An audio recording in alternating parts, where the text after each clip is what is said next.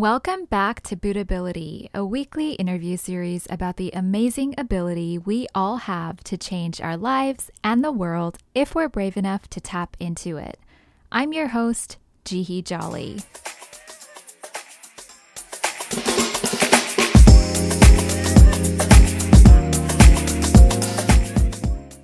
Today we're talking with Bobby Epsteiner, a surgeon in Massachusetts who shares the story of how he beat the odds to pursue his dream of working in medicine, even when he was told he wouldn't make it. This episode is part of a series of career stories we'll do on how people in different fields beat the odds using their Buddhist practice of chanting Nam Myoho Renge Kyo to get to where they are. Here's Bobby.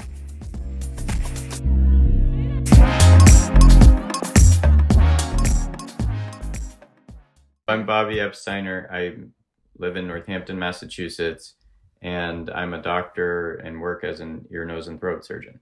Awesome. So we're going to start with kind of some context questions just so people can understand your experience with Buddhism, and then we'll kind of dig into today's topic. And theme-wise, as I mentioned, I think that we're going to anchor this on the idea of kind of refreshing yourself when you're overloaded or fighting something hard, whether that's multiple responsibilities or it's just like pursuing a really tough dream. Because I know your path to med school seemed to have been a crazy experience in and of itself. So we'll touch on a little bit of all of that. But if you could just sort of tell me the story of how did you encounter SJ Nichiren Buddhism and why did you start chanting originally?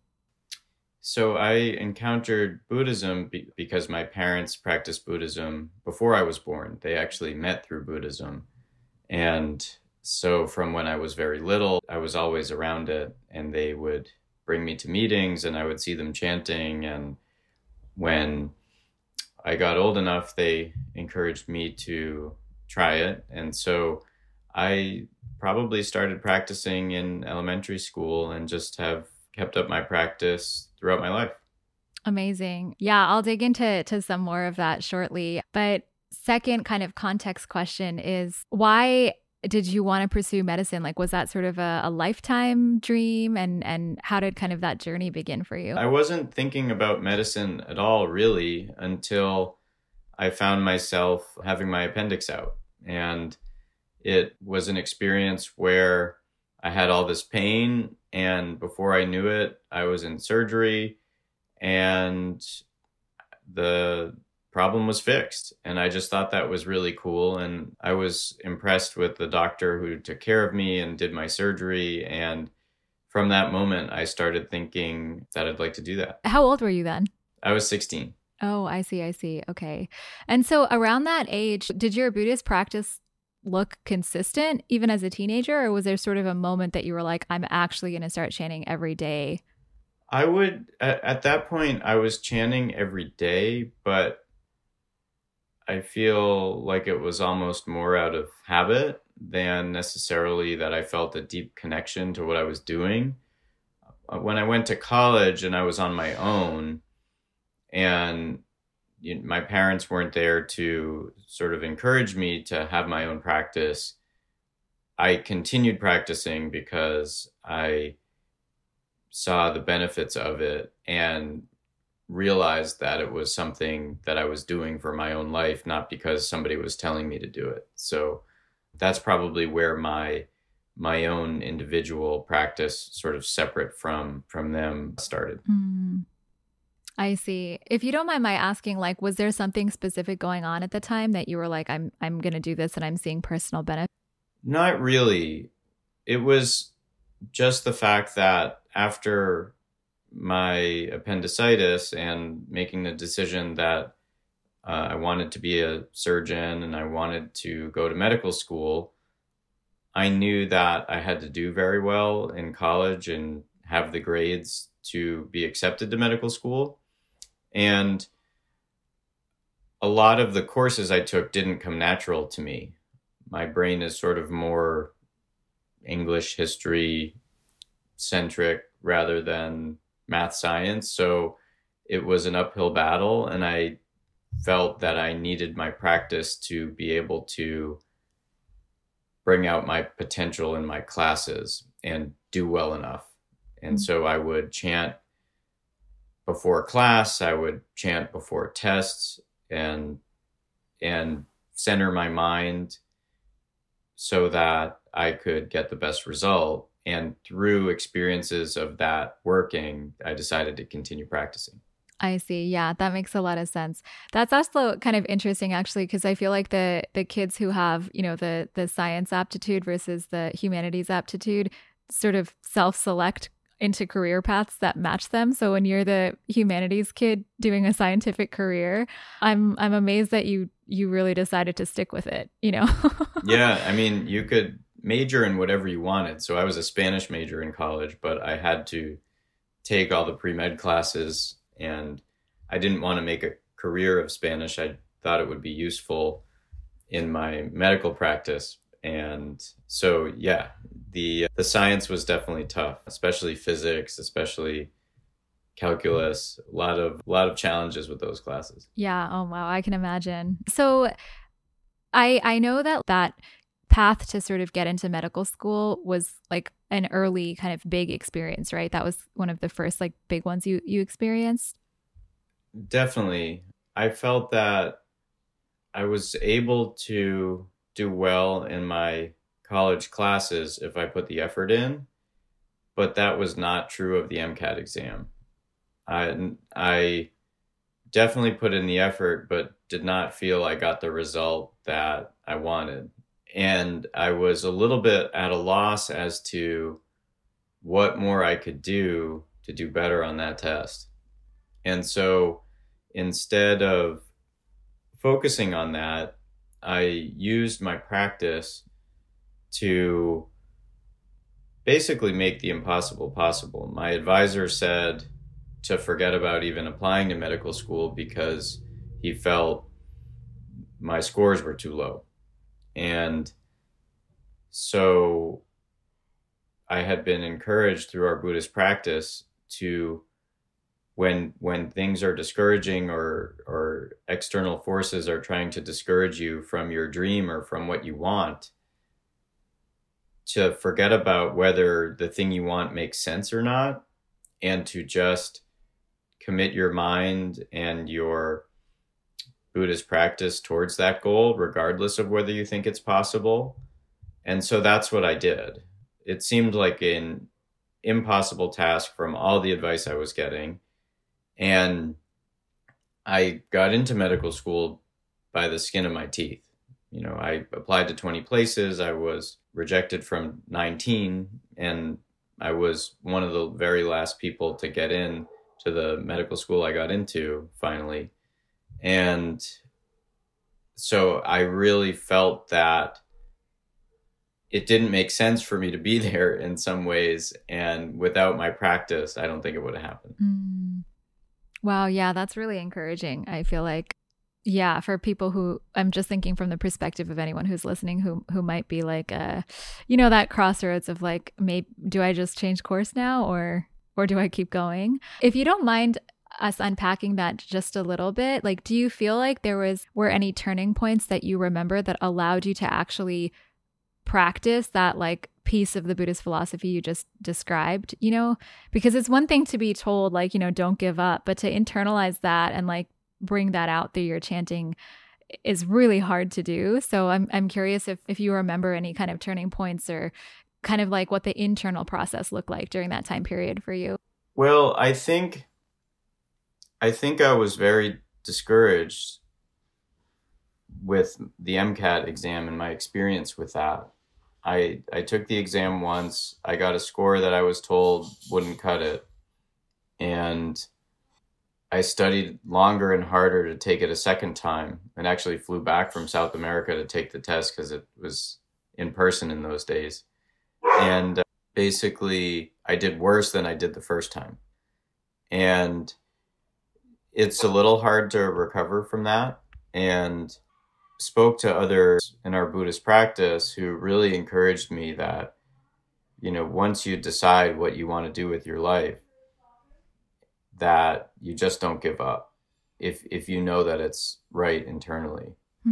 And I think, although I lost sight of that at times, by refreshing that determination and continuing to receive encouragement from those around me, I was able to always come back to that and not get discouraged when one school after the next sent the letter saying that I wasn't accepted. So it allowed me to not give up hope. And I felt like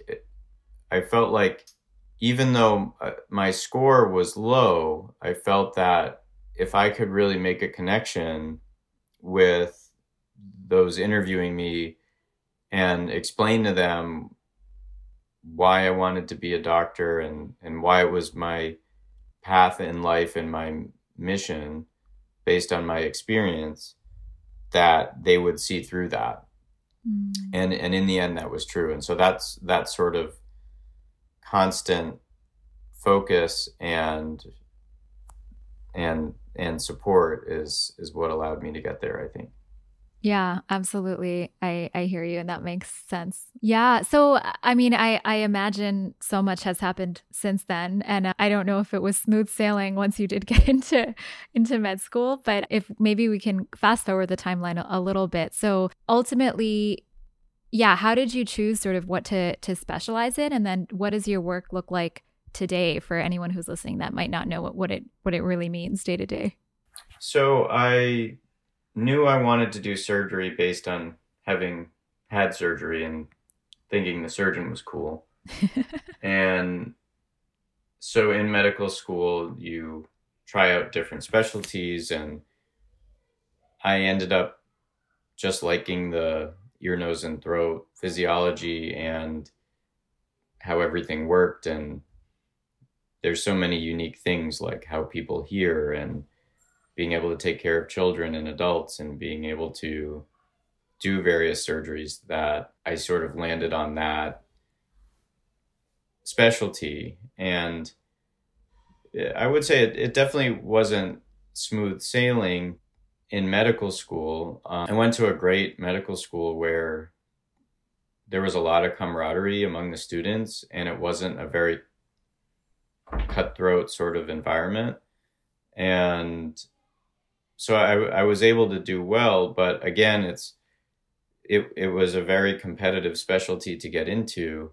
And so I think based on my experience of just how big a struggle it was to get into medical school, I felt like nothing was impossible. And so I just went for it. And I'm very happy in my practice. I work in Western Massachusetts, and it's sort of urban and rural, and there's a wide spectrum of patients, and I'm able to speak to patients in Spanish on a daily basis, which I really enjoy, and people are really grateful for, so that they can communicate without using an iPad interpreter or something like that. So most of the time, I'd say about 80% of the time, I'm seeing patients in the office and of all ages with any ear, nose, and throat concern, and treating them medically, or in some cases recommending surgery. And then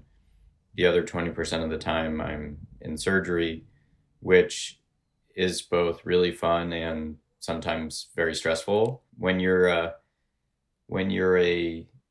training surgeon, there's always someone that is mentoring you, and always someone who's above you in case something goes wrong. But then when you're not training anymore, that person is you. And so sometimes that responsibility is a lot. And so that's sort of one aspect of my life. But in addition to that, I have 2 young kids and a wife who's also a physician. I coach ice hockey, and I have my leadership position in our Buddhist organization. And so sometimes it's a juggling act of all of those things. But I think my Buddhist practice has sort of allowed me to be able to juggle a lot of different things. In the beginning of my medical practice, there's one particular surgery where if the surgery goes wrong, or just if it's one of the risks of surgery, that someone can have paralysis of their face. And so when I would do that surgery, it's very nerve-wracking, especially in the beginning, because you just never want to have anything bad happen. And so there was one day where I had two of those surgeries back to back, and they both went well. But I had this terrible migraine at the end of the day, and I had had migraines when I was a child, and I hadn't had them for years and years, and then they were back. And so I've been able to overcome that by every day in the morning, I chant. And basically when I'm doing that, I'm sort of going through my day in my head to be able to organize my thoughts and decide what I want to accomplish, and visualizing how I want things to go, whether it's in the office or in surgery. And it's been an adjustment to try and not only be a doctor, but be in charge of running a medical practice and working with medical professionals and staff under me when I'm stressed. And I find that if I don't take the time to do my morning practice, that I see that and I feel that in how the day goes and in how I respond to things.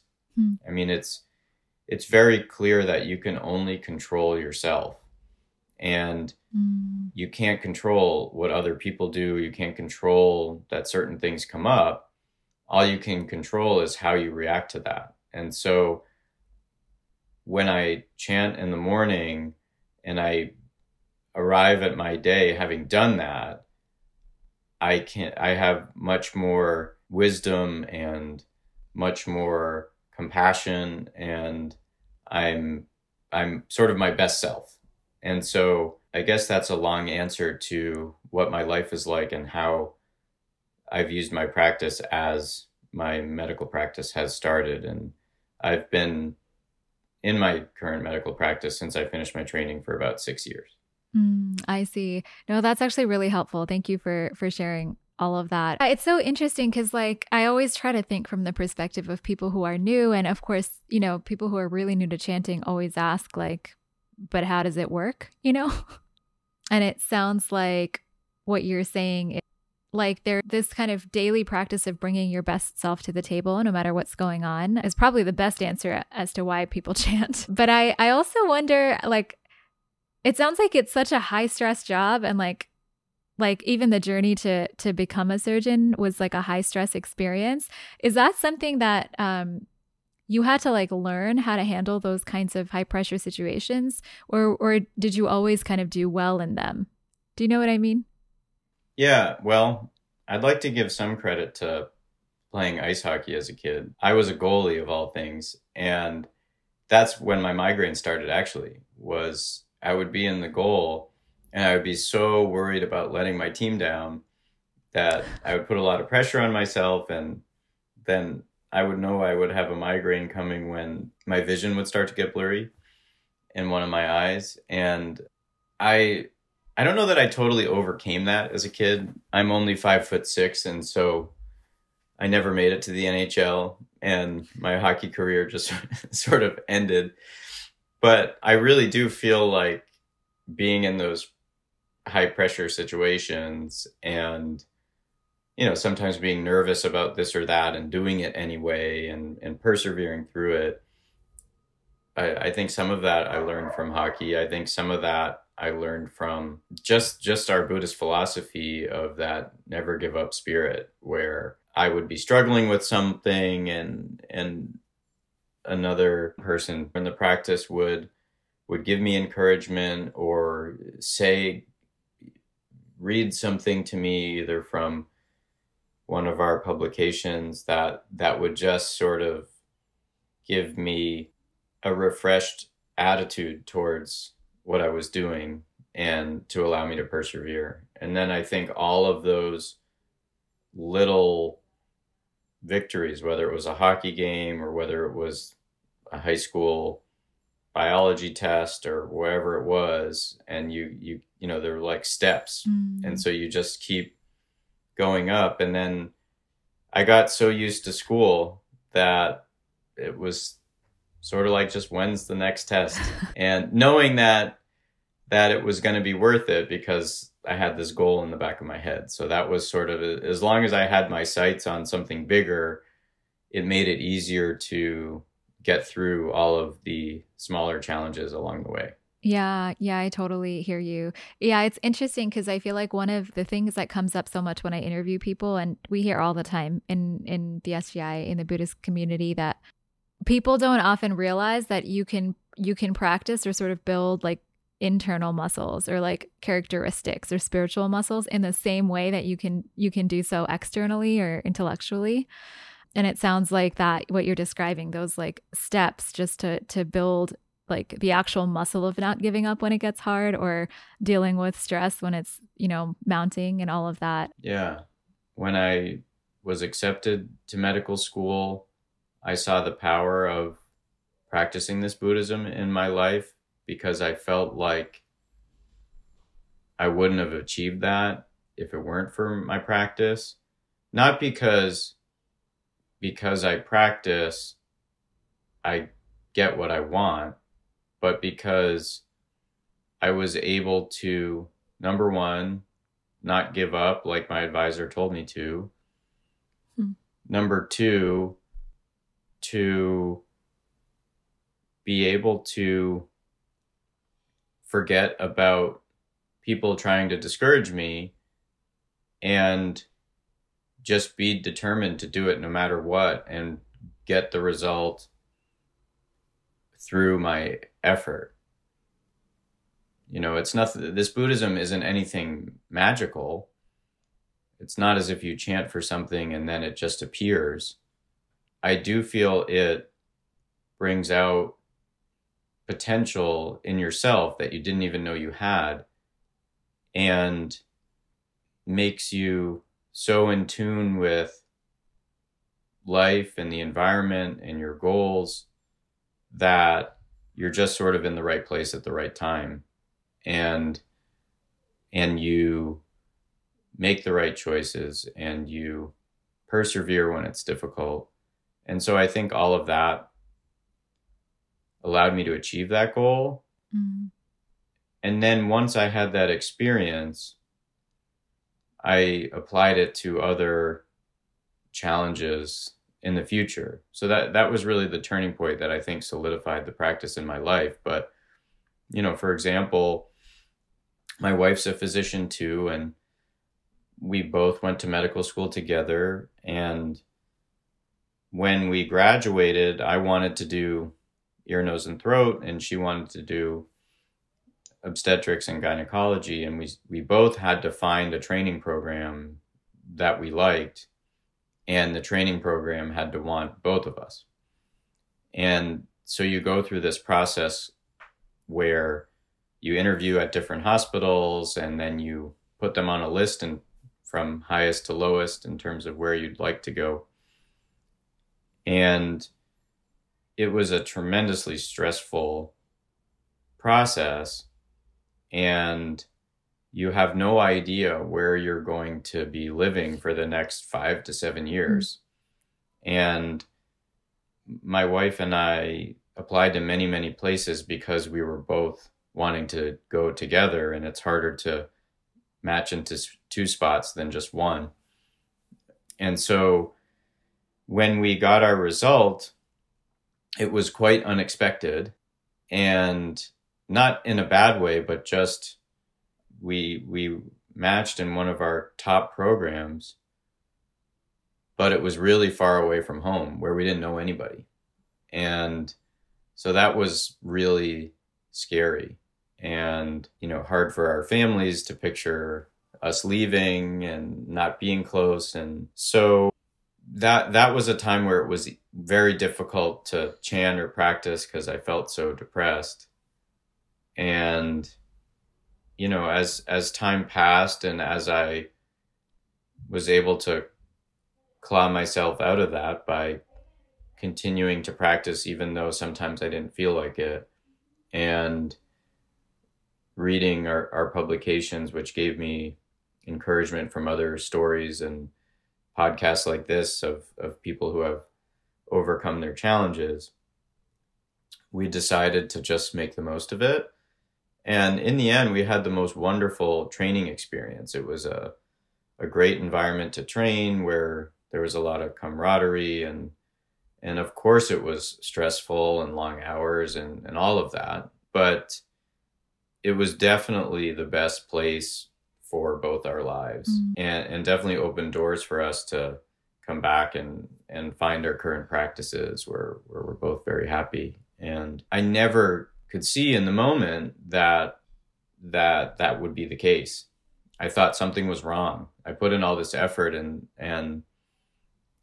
things didn't work out the way I thought was best. But in retrospect, I didn't know what was best for my own life. And only now, with hindsight, do I see that making all the efforts, I did get the best thing for my life. I just didn't recognize it at the time. We trained in a great environment. We were able to start a family. Both our girls were born in Iowa, which is where we did the training. And we have such fond memories and friends from all over the place. And if I could go back and do it again, I would do the same thing. So I that's definitely one of the sort of times where I really had to continue my practice, even though things were really difficult. And even though I felt that something was wrong or something wasn't working. And Yeah, yeah. I hear you. Especially the part about how difficult it was to continue. Because I think that's something, chanting consistently, participating in Buddhist activities consistently, it's not easy for anyone. It's called a practice for a reason. But along those lines, I'm also curious kind of what role being part of the Buddhist community has played. Because of course we chant Nam-myoho Renge Kyo daily, and that is the core practice. But a huge part of the SGI community is that we don't do it alone. And yeah, I'm wondering if that has played any role, or how you think about that.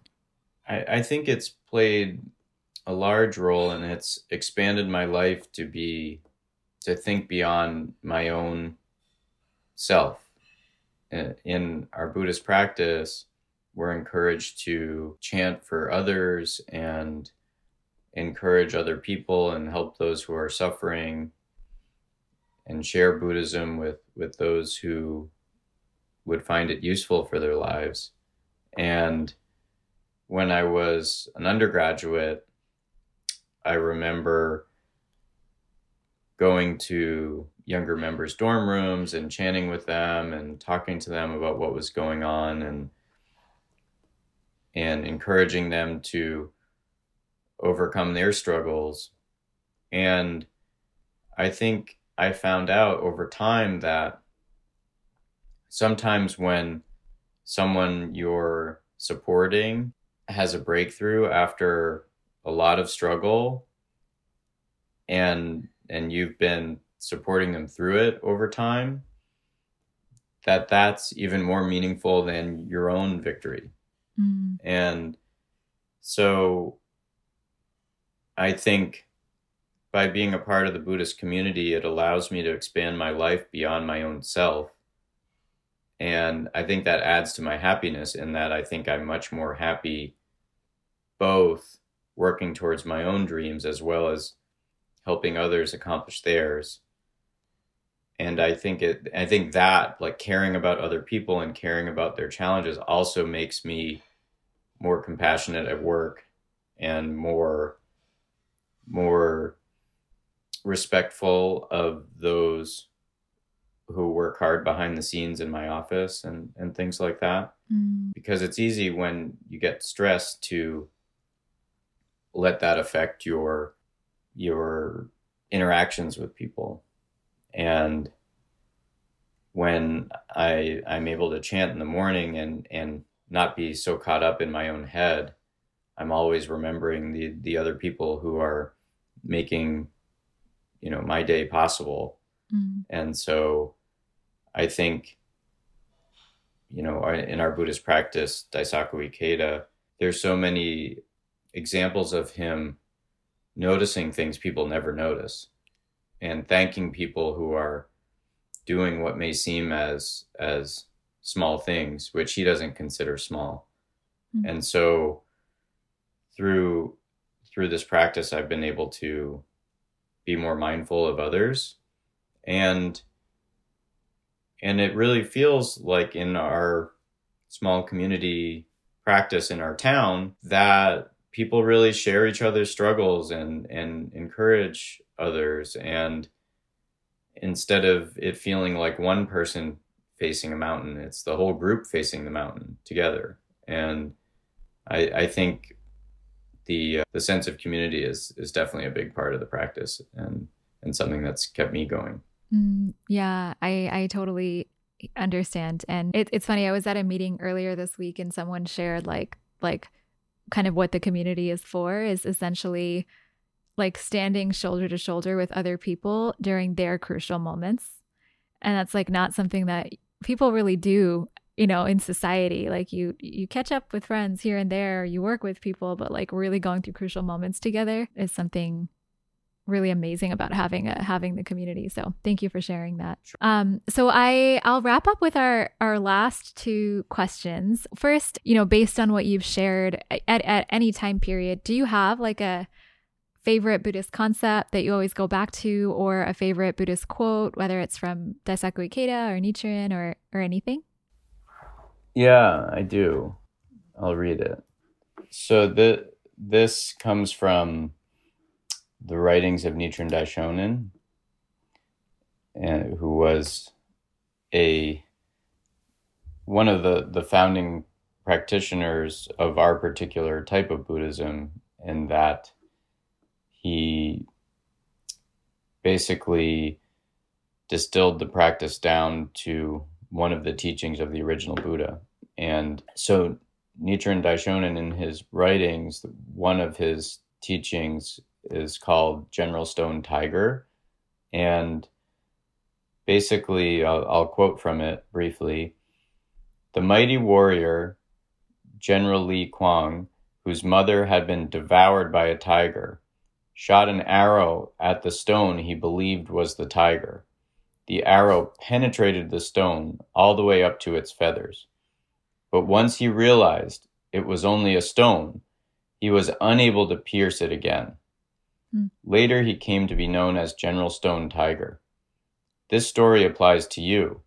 Though enemies lurk in wait for you, your resolute faith in the Lotus Sutra has forestalled great dangers before they could begin. Realizing this, you must strengthen your faith more than ever. So that's the end of the quote. But what that means to me is it points out the limitations we put on ourselves in our own mind. So if we think something's impossible, it is impossible.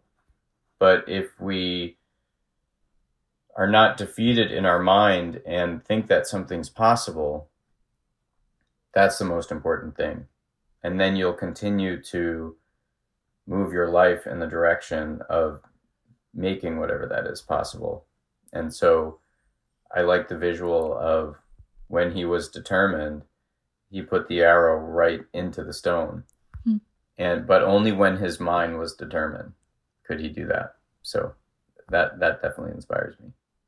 Yeah. That's really awesome. That visual is also incredible. So maybe I'll ask my closing question. If for anyone who's listening, and again, they might be new to Buddhism, if you could give a piece of advice just based on your own experience to anyone who might be feeling like either overwhelmed or stuck or feeling maybe like you once did, that what they're pursuing is impossible or unmanageable, what piece of advice would you give them?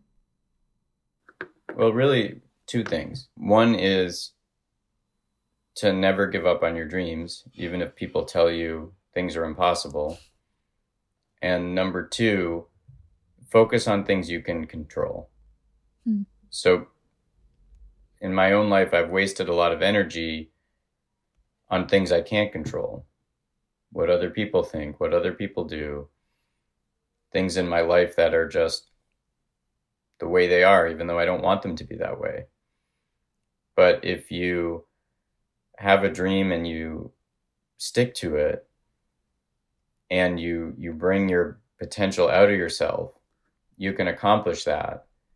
And the way to get there is by focusing on the things that are in your own control, such as your own efforts towards that goal, or how you treat other people.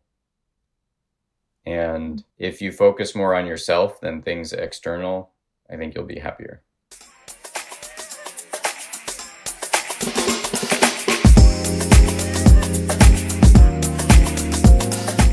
Bobby's story reminded me of these words from Buddhist philosopher Daisaku Ikeda, which I'll leave you with today.